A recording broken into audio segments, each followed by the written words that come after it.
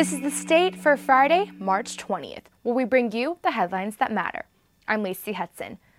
On Monday, March 16th, Governor Gretchen Whitmer announced that all bars and restaurants will temporarily shut down across Michigan due to the COVID-19 pandemic caused by novel coronavirus. This was effective as of 3 p.m. Monday.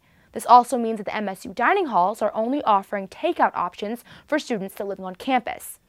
More recent local cancellations include the Potter Park Zoo, 54A and 54B District Court, and the Downtown Lansing CATA Transportation Center.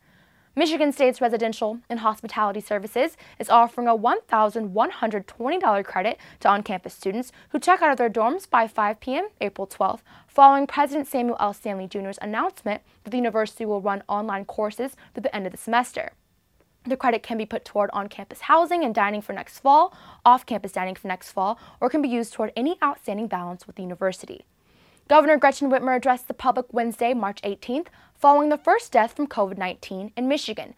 A male in his 50s who tested positive for COVID-19 died Wednesday morning at Beaumont Hospital in Wayne County, according to a statement from the hospital.